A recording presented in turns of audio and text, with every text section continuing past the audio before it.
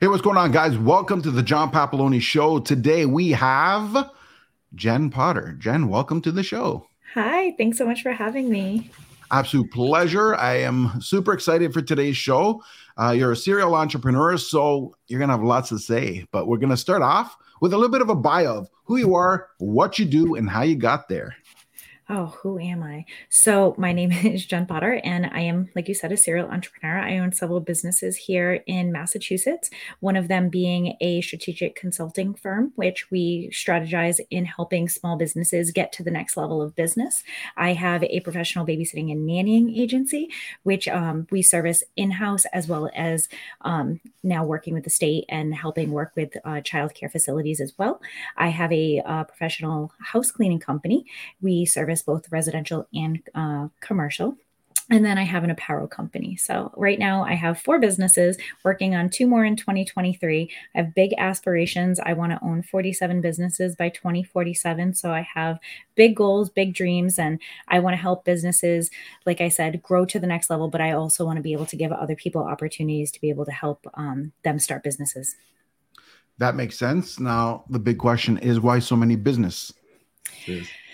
Well, I've always wanted to own a lot of businesses. I have, for me personally, I'm the type of person, I have severe ADHD, so I can't do one thing.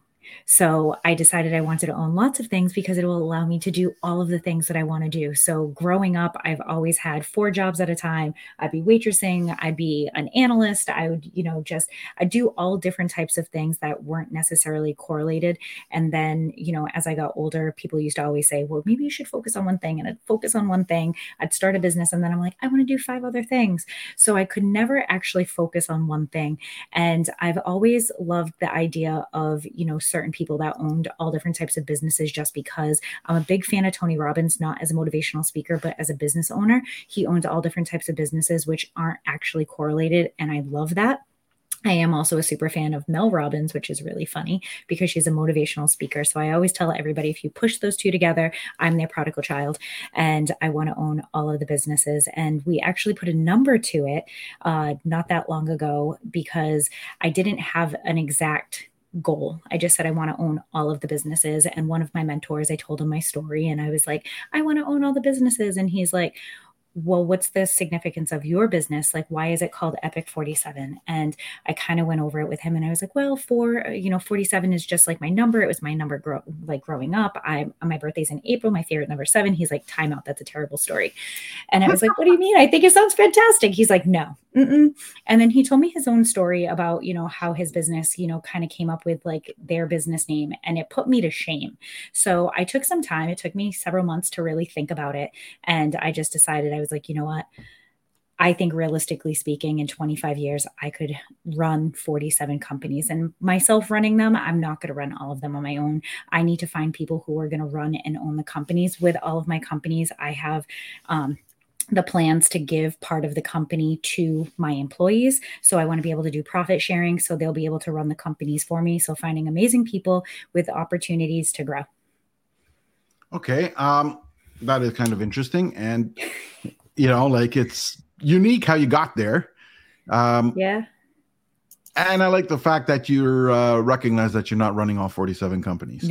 No. So but what's the inspiration between getting, no, I get the whole employee run thing, like not employee run, but profit sharing, because it gets the employees more, hopefully at least, because Hopefully, nothing's a keyword.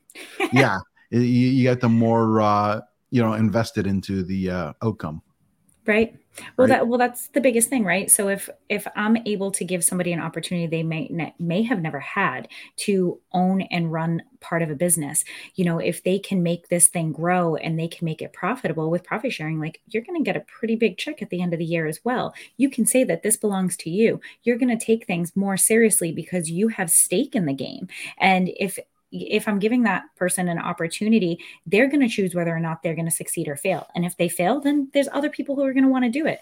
But I want to find people who are truly motivated, who truly want to do it. Everyone that works with me, they step up, they put 110% into it.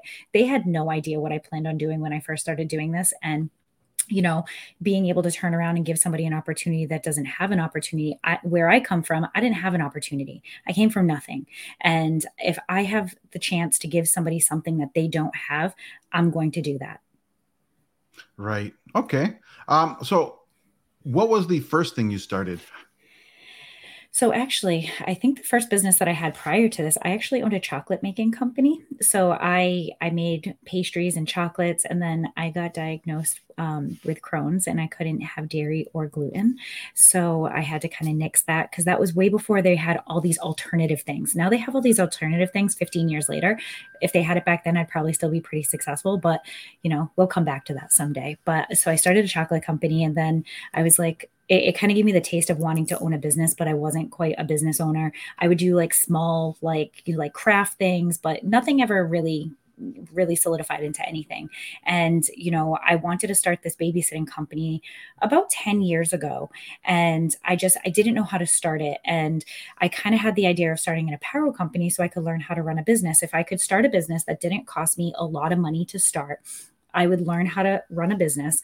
And then if it was great, then I'd take that money and I'd start another company. So when I started the apparel company, I signed up for an entrepreneurship program. It was a free program that was offered here. It allowed me to take all of these business accelerated classes, give me all of these opportunities to start a business. I started the t-shirt company with $500. I made a crazy amount of money doing it and realized, wow, if I can do this, I can do anything. I took that same strategy. I applied it to my babysitting company. That was so successful. It allowed me to start the house cleaning company and then start the consulting company. So everything that I did, I kind of took that profit, I turned it and put it into another company. Right. Now, let me ask you something. Okay. Yes. You got into babysitting, right? So how does that work exactly, right? Because that is going to be kind of a touchy thing with parents. So I'm kind of curious to what the structure of that is. Yeah, absolutely. So babysitting is the most underregulated job in the country. During COVID, actually, I don't know if you know this, but a handful of people do. When COVID happened and people qualified for unemployment, babysitters and caregivers in home were one of the only jobs that did not qualify for the unemployment checks at first, which is crazy to me because these people are working full time, whether they were 1099 or not, they didn't qualify. So that to me was something in itself. But I started the company before the pandemic happened, and then it kind of shut our doors and we kind of turned it back around. But I want to regulate babysitting. I want to regulate childcare. If I can make a small footprint on, that big.com website that they do certain things, but there's no regulation. Nobody regulates it. All of the employees that work for me directly, they are actually W-2 employees, workers' comp liability, over the age of 18, CPR certified, and the list goes on. Their background check, the way that we reference check. We do a lot of due diligence. I have 3 kids, which I may have mentioned, and I needed more childcare. And with, needing things, necessity, inspiration, right? So I knew that if I wanted to hire someone, I wanted to be able to hit all those check boxes. How could I protect my children as much as I possibly can? And I have a really big footprint here in the area. I started a group called South Coast Mamas and Babies about 10 years ago, and it's a big community of families in the South Coast. So I already had the demographic of people who I know would be interested, who need childcare. I see the need. And I wanted to be able to say, I could do the background check. I could do the process. I want to pair personalities. Everybody is completely different. When you come to me, you're going to tell me, I have a cat and, I have all of these lists of all of these things. I want all of these things done. Now I have to find a person who's willing to do all of those things, and your personalities match. So our process is really unique in the sense of how we do it all. A client will come to me and tell me all of the things that they're looking for. And if it's on the nannying side, as far as like looking for, bigger chunks of childcare, our process is really like tuned in of how we match people. If it's just a typical babysitting, I try to still vet out as much as I possibly can based off who we have working for us directly. Yeah, well, that's the thing, right? Like, so I get your part of it, right? I'm just trying to figure it out. And you know what? I don't have kids, and maybe this is going to show. But, what I mean? Like, I don't know. For me, it's the whole process seems odd to me, right? Like, and I realize it's not like people are going to stop working because they have kids. So they got to go to work. But it's sort of Right? let's be honest, there's so many creepers out there. No And kidding. you're leaving kids, with strangers, for a lack of better, description here. Right? Um, so how do parents get past that trust part? Like, and So how do they do it? Like, yeah, that's really important, right? So we've actually just implemented something a little bit newer more recently with what we're doing for both sides, because it's not just the parents, right? It's also the people that are going to take care of the kids. We have to make sure that they're protected as well. So we do a few different things. So we do all the vetting, we do all of the hiring on the back end. So if I'm to come to you and say I have 3 candidates, I probably vet out maybe 20 people just to get those 3 for your family, because they have to meet checkpoint after checkpoint after checkpoint. Are they vaccinated? Do they have this? Do they have this? Is it this qualification, this certification? So there's a lot of background work that we have to do. Like I said, reference checks and background checks. We do social media. We go through all of their social media, making sure that it's, certain things aren't there, because that's also like a red flag with certain things. We do GIS mapping, like where they live. They do all of their interviews on the back end here. Like I said, the criminal background check and stuff. We're trying to implement something else with the state, but that's going to take a little bit longer to work on. But we go through all of this due diligence. And then after we go through the due diligence, we say, hey, I have someone for you. Then we do a Zoom call like this. We started it because of COVID, and then we kept it. And what we do is I'm on the call, or one of my GMs, the parent, and then the child care provider. We get on the call and we have an interview. So the interview allows the person to meet the family to meet the candidate without their actually coming into their own home, without them knowing where they live. It gives them the opportunity to kind of see, like, okay, this feels comfortable. I can meet this person in person. So then we then send information to both the client and the candidate. They both get 2 different emails. One of them has, like, we give like the address and all that information. The client gets an email saying we have their query check, we have their reference checks. Here's their phone number. Here is their this is what their birthday is. This is their full name. When you get there, they can give you their license if you'd ask for it. We do have it all on file at that point, anyways. But it gives you the opportunity that when they show up, if it's the person that you just saw in the Zoom call, you're a little bit more apt to open the door, right? You're a little bit more apt to have a conversation, and the families control whether or not it's within the house or if it's outside in the yard, whatever that looks like. But you met them once on Zoom, then you get to meet them in a in-person meeting. It's usually an hour to 3 hours, and you really get to know them. And then if it seems like a good fit from there, then we write the contracts and we move them forward. So there's different points. Like, you get to see their information. If they seem like it's a good fit, then we do a Zoom call. If the Zoom fit seems like it's a good fit, then we do a meet and greet. Then, you start working, and we're in the state of Massachusetts, so it's at will employment. So nobody is locked into long-term. Like, they do have different commitment times, but nothing's locked in.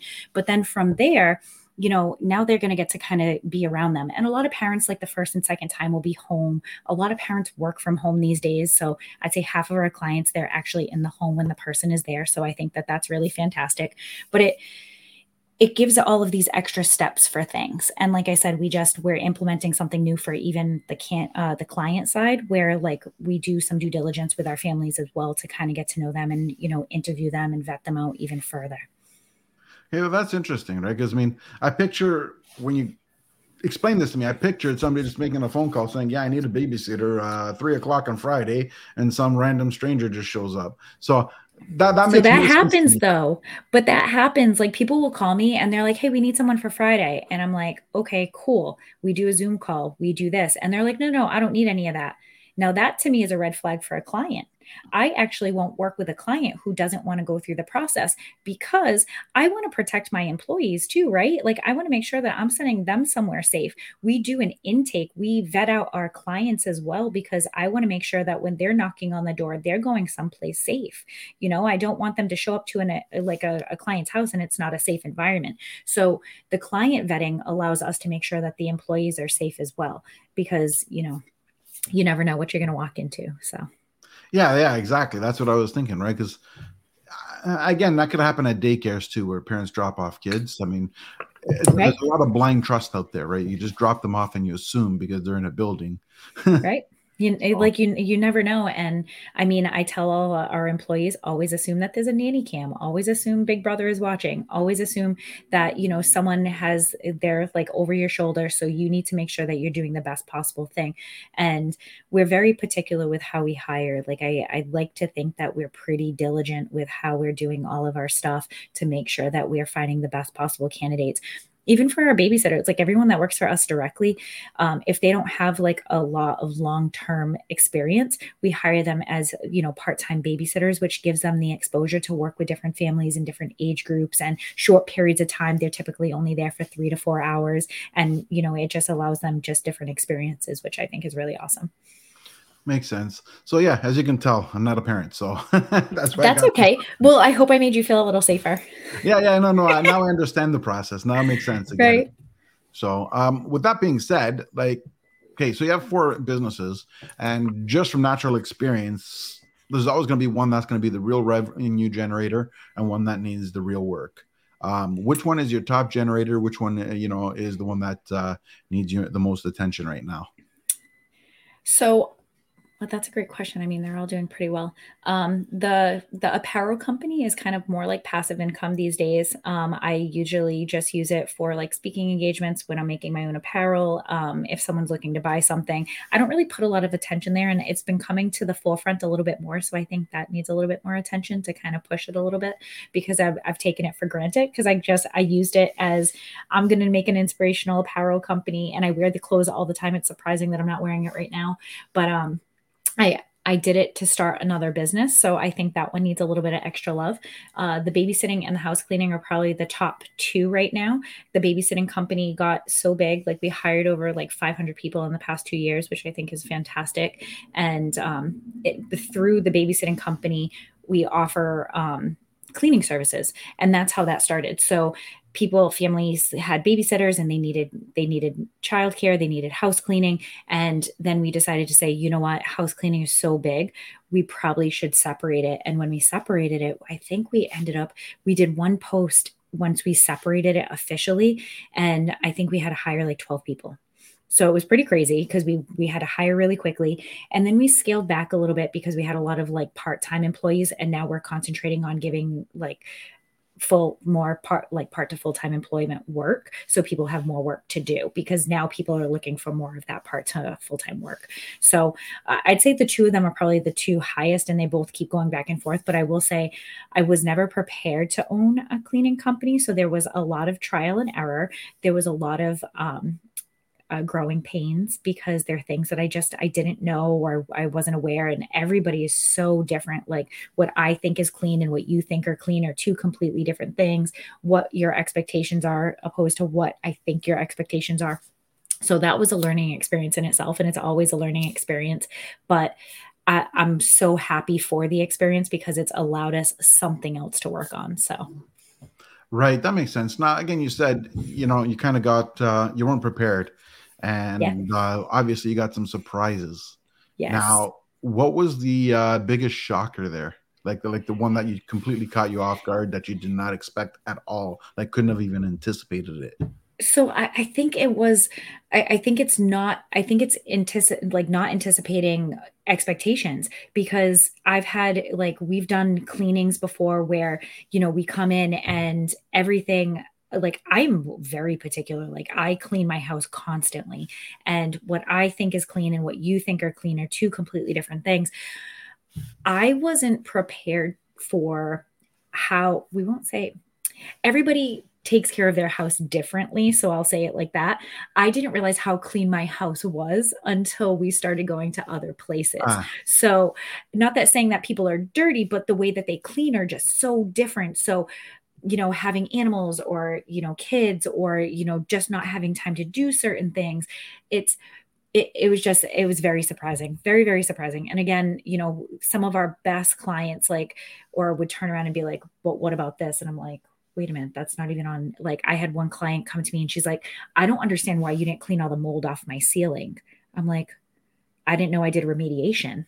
Like, I'm a house cleaner. Why would I clean your mold on your ceiling? She goes, well, isn't that part of a deep clean? I'm like, no, you need to call like a like remediation company. Like, that has nothing to do with house cleaning. She's like, oh, I don't even know if I could use your services anymore, because I expect you to clean all the mold. And I'm like, okay, cool.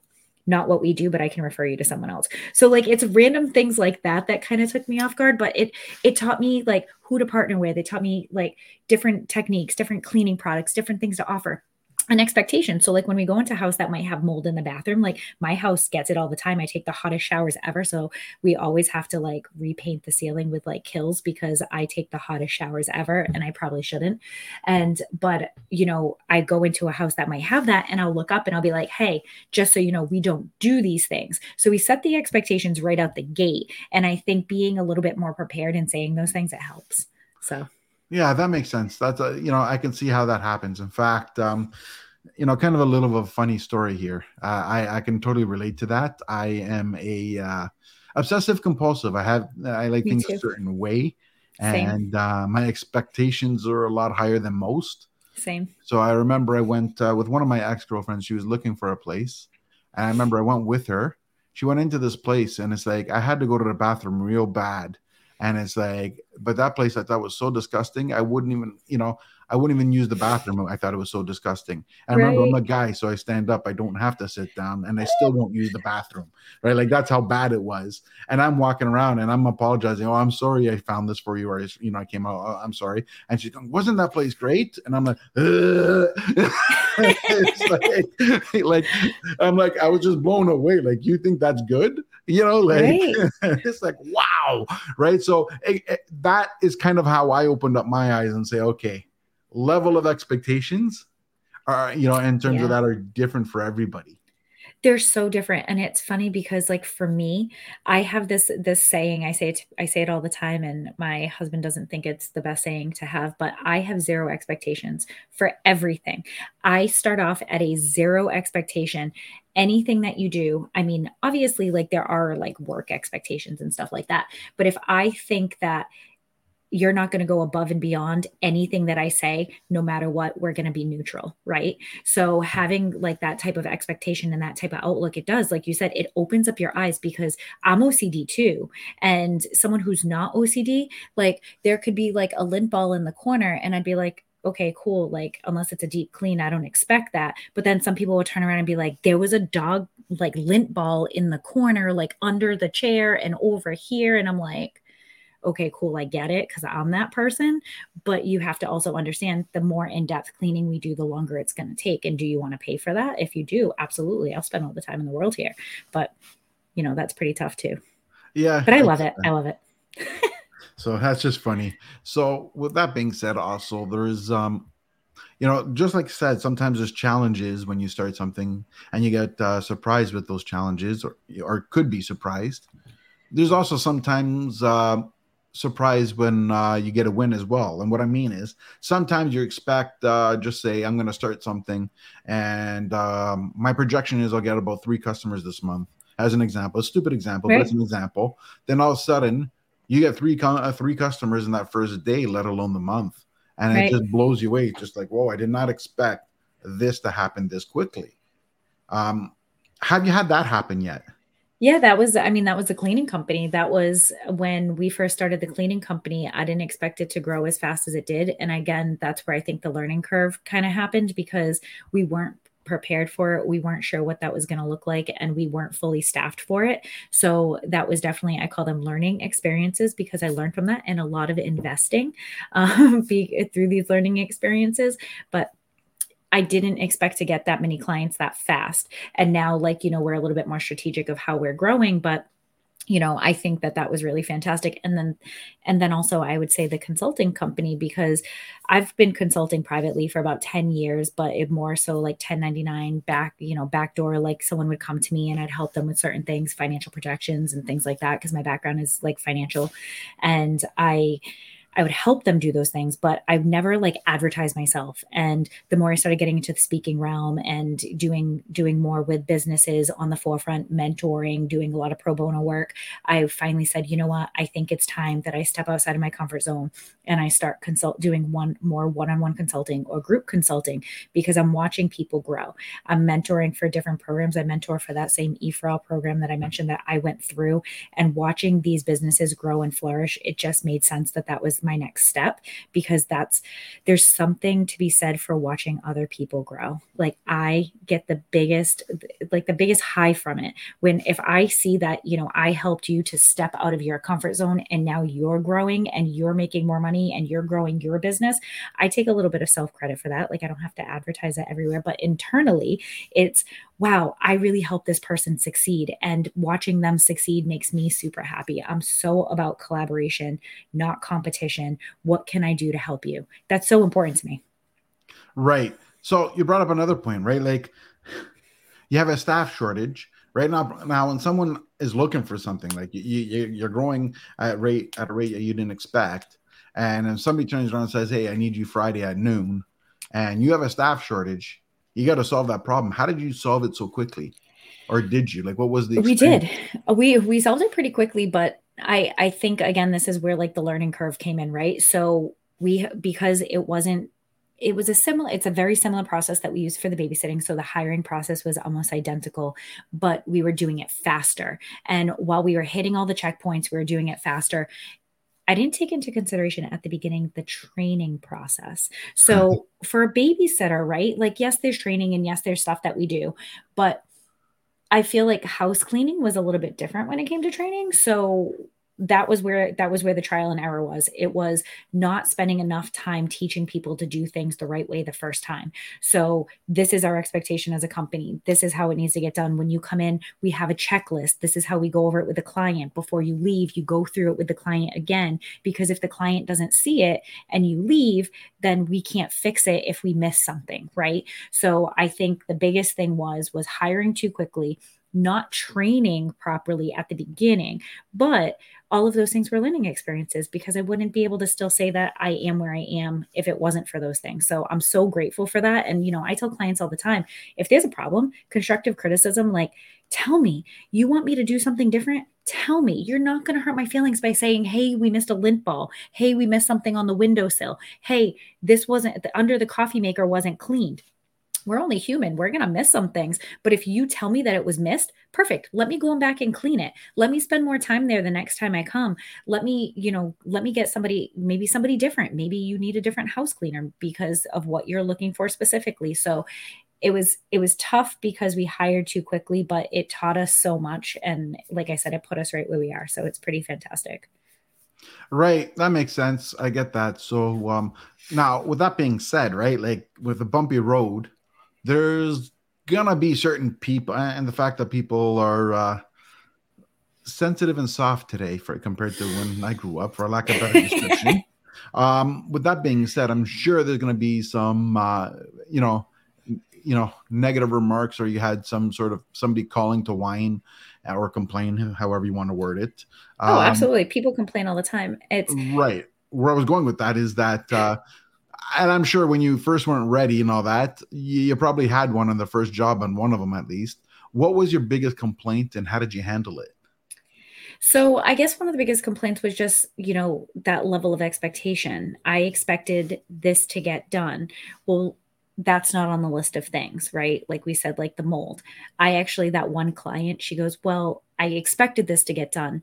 We kept her as a client because I got myself on a ladder and I actually cleaned it with a, like magic eraser. I cleaned around all of the edges. And the only reason why I did it, and I said, listen, we don't do this and you still need someone to take care of it, but I know that you have a big party coming and I want to make sure that you're happy. So let me be clear. This is not part of what we do, but I don't expect my employees to go and do it. So I went in there with an N95 mask. I went up there and I cleaned it. And I said, I know that this wasn't an expectation, but I'm going to make sure that it gets done today, but let it be known moving forward. And things like that are, what clients don't expect.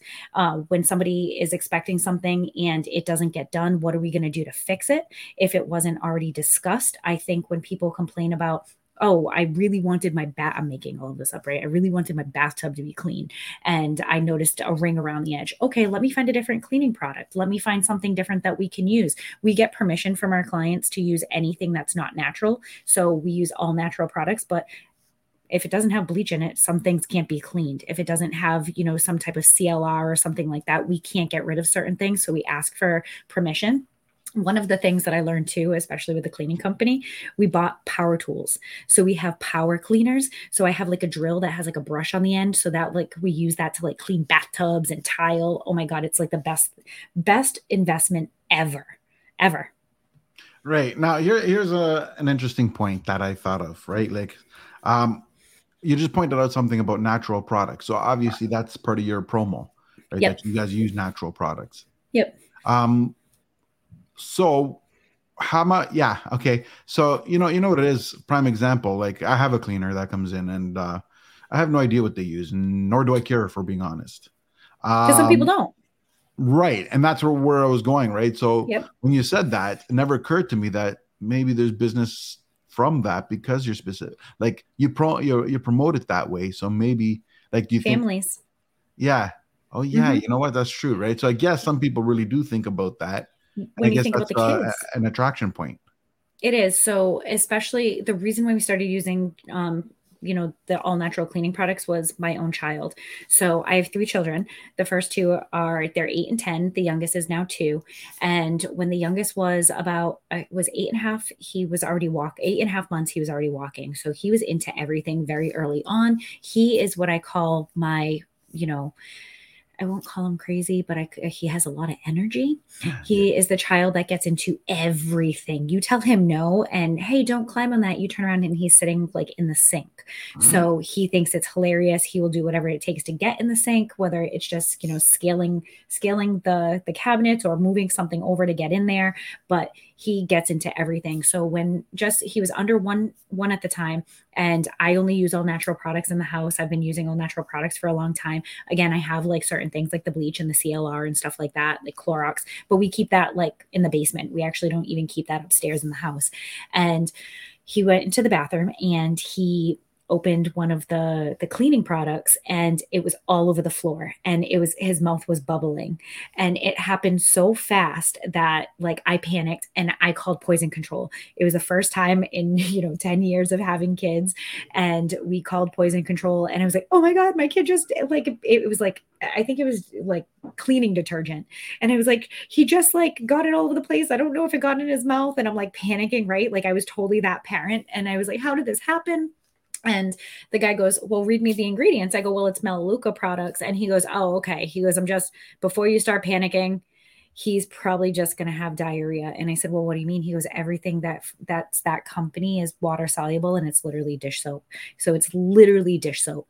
And so I read him the dish, like I went through the ingredients, and he's like, no, it's just really concentrated. He goes, just give him lots of water. It will go through his system, but you have nothing to worry about. And it was in that moment that the second I called poison control and they're like, you seriously have nothing to worry about, that I was like, I probably should be using these products for the cleaning company, because I know that, if my son like licks the table, he's not going to get, he might have to go to the bathroom, but he's not going to be super sick. And that to me meant more to me than anything.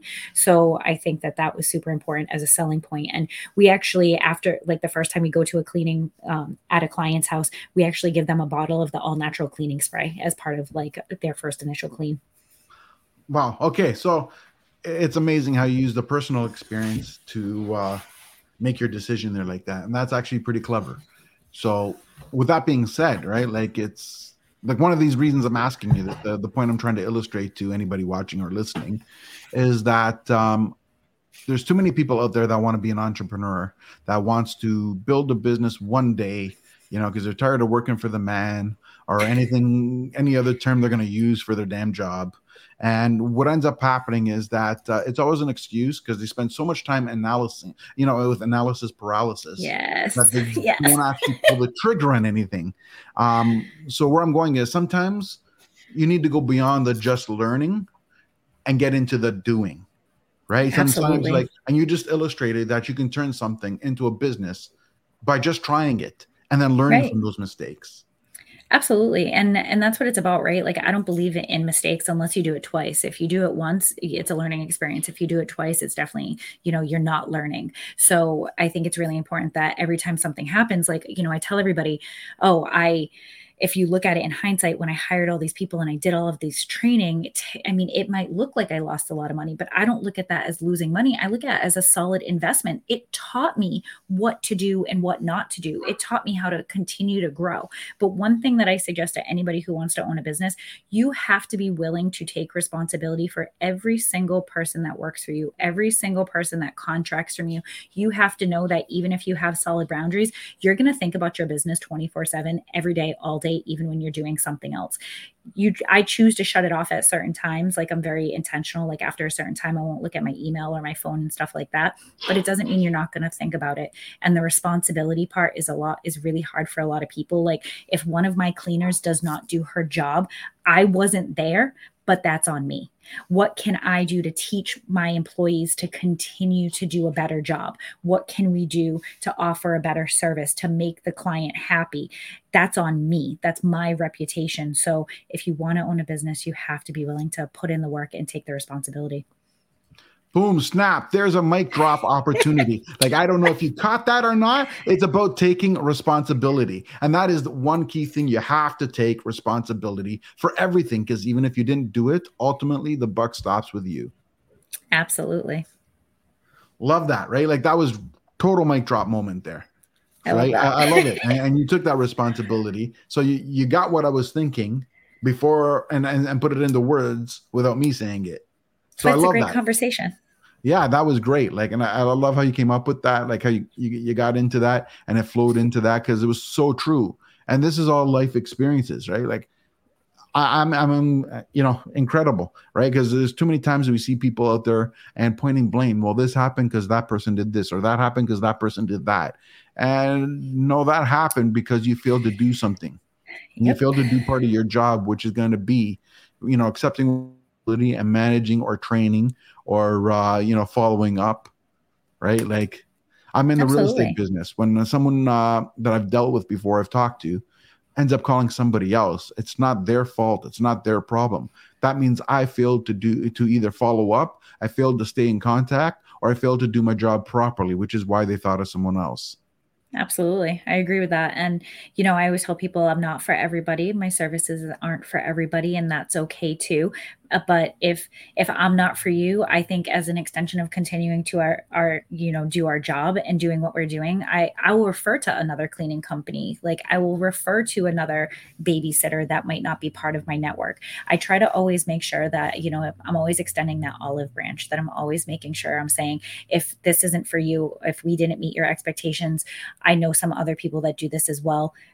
Maybe they can service you, because I want to make sure that I'm trying to offer as much as I possibly can to all of my clients, because at the end of the day, it is your reputation. It is, your word. And that means so much to me.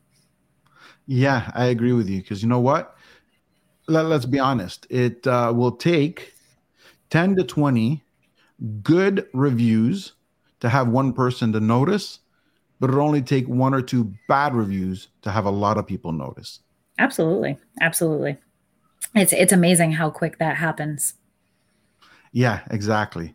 So in the spirit of time, I'm going to ask you 2 more questions before I get into what I call the lightning round. Oh, no. So, second last question is, how do you know you've had a successful day? How do I know I've had a successful day? So I always make sure that no matter what, I accomplish 3 things. And it's funny because I posted this morning. I always start my day off by making my bed. I know my day is going to be successful because I've already started it off successful. I've already completed 1 full task. So by being able to start your day by completing a task, it means you're already setting yourself up for success. So just as long as you're able to complete 3 tasks off your task list every single day of the things that are important, then it's going to be a good day. Last question before the lightning round, but not least, is where do people find you? So you can find me on our babysitting site, mamasandbabysitters.com. If you go to Instagram, Jen_live your best life. I'm also on LinkedIn under Jennifer Potter and Facebook under Jennifer Potter. So we're working on changing some of the social media right now because I'm kind of everywhere. Makes sense. Love it. So that was great. A lot of good information. Some very key points there. Thank you. And that was great, man. A couple of mic drop points there, man. That was really good. Thank you.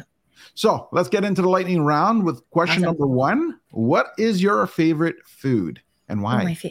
Ooh, my favorite food. I love steak and potatoes. Potatoes are my favorite because you can do a million things with them, and I'm obsessed with French fries. So we'll put French fries and potatoes. Yeah. There we go. I can relate to that. I understand that one. Um, Favorite vacation spot? My favorite vacation spot. Well, I lived in Hawaii for a long time, so I'd have to say Hawaii. Interesting. Interesting.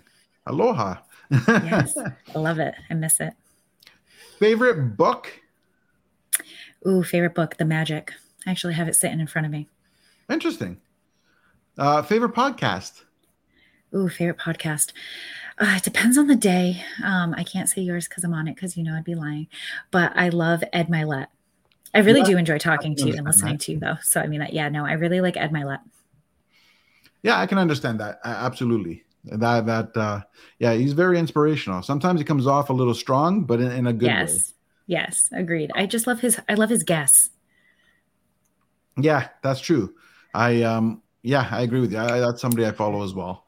Um, Now, my favorite question is if you were given unlimited money for 48 hours and you could do whatever you want with it, you have 2 days to spend whatever you can spend. What you don't spend gets taken away, but what you do spend, you get to keep. What would you do? I'd invest in many small businesses in the local area as I possibly could. I'd give as much money as I possibly can to every budding entrepreneur. Everybody deserves an opportunity to own a business. So I would reach out to as many people as possible. Fantastic. Once again, nobody said that they would keep the money or they buy a Ferrari. It's always Oh, something damn. beyond that. I didn't even think about the Ferrari. Well, that's the thing. It's because of the way I worded it. Like being honest, Right. what ends up happening is the normal question is that if I give you $1 million, what would you do? And the top two answers are I'd pay off my mortgage or I'd buy myself some fancy car like a Ferrari. Those are Oh, the two that's so top funny. answers. Now, reality is those two answers, as you just illustrated, are bogus answers. I think what happens is when person gets a limiting number and they have to think of something on the spot, they don't know what to spend it on because they want to try to spend it, but they Right. don't know what to spend it on. So they come up with the default answers, which are those two things. But I love the way that you worded it because I really started processing it because I started to say, all right, so if I have 48 hours, how can I get to as many people as I possibly can? And that's just where my head went. It wasn't even, I started thinking about donating, but then I started thinking about all of the other people that would make a difference in order to kind of move forward with those things. So I love the way that you worded that. That was And fantastic. that's the reason why I worded it that way, because It it was gets people great. to think the real answer, not the Right. oh my god answer. So I love that. so I I mean, love it. I'd totally buy a Ferrari if I had all of the money, but nobody That needs a wasn't your Ferrari. first choice. So No. that's awesome. I want to say thank you so much for being a guest. It's been amazing. Thank you so much for having me. It was so much fun and such a great conversation. Absolutely. We'll have to do it again sometime. I look forward to it. Thank you.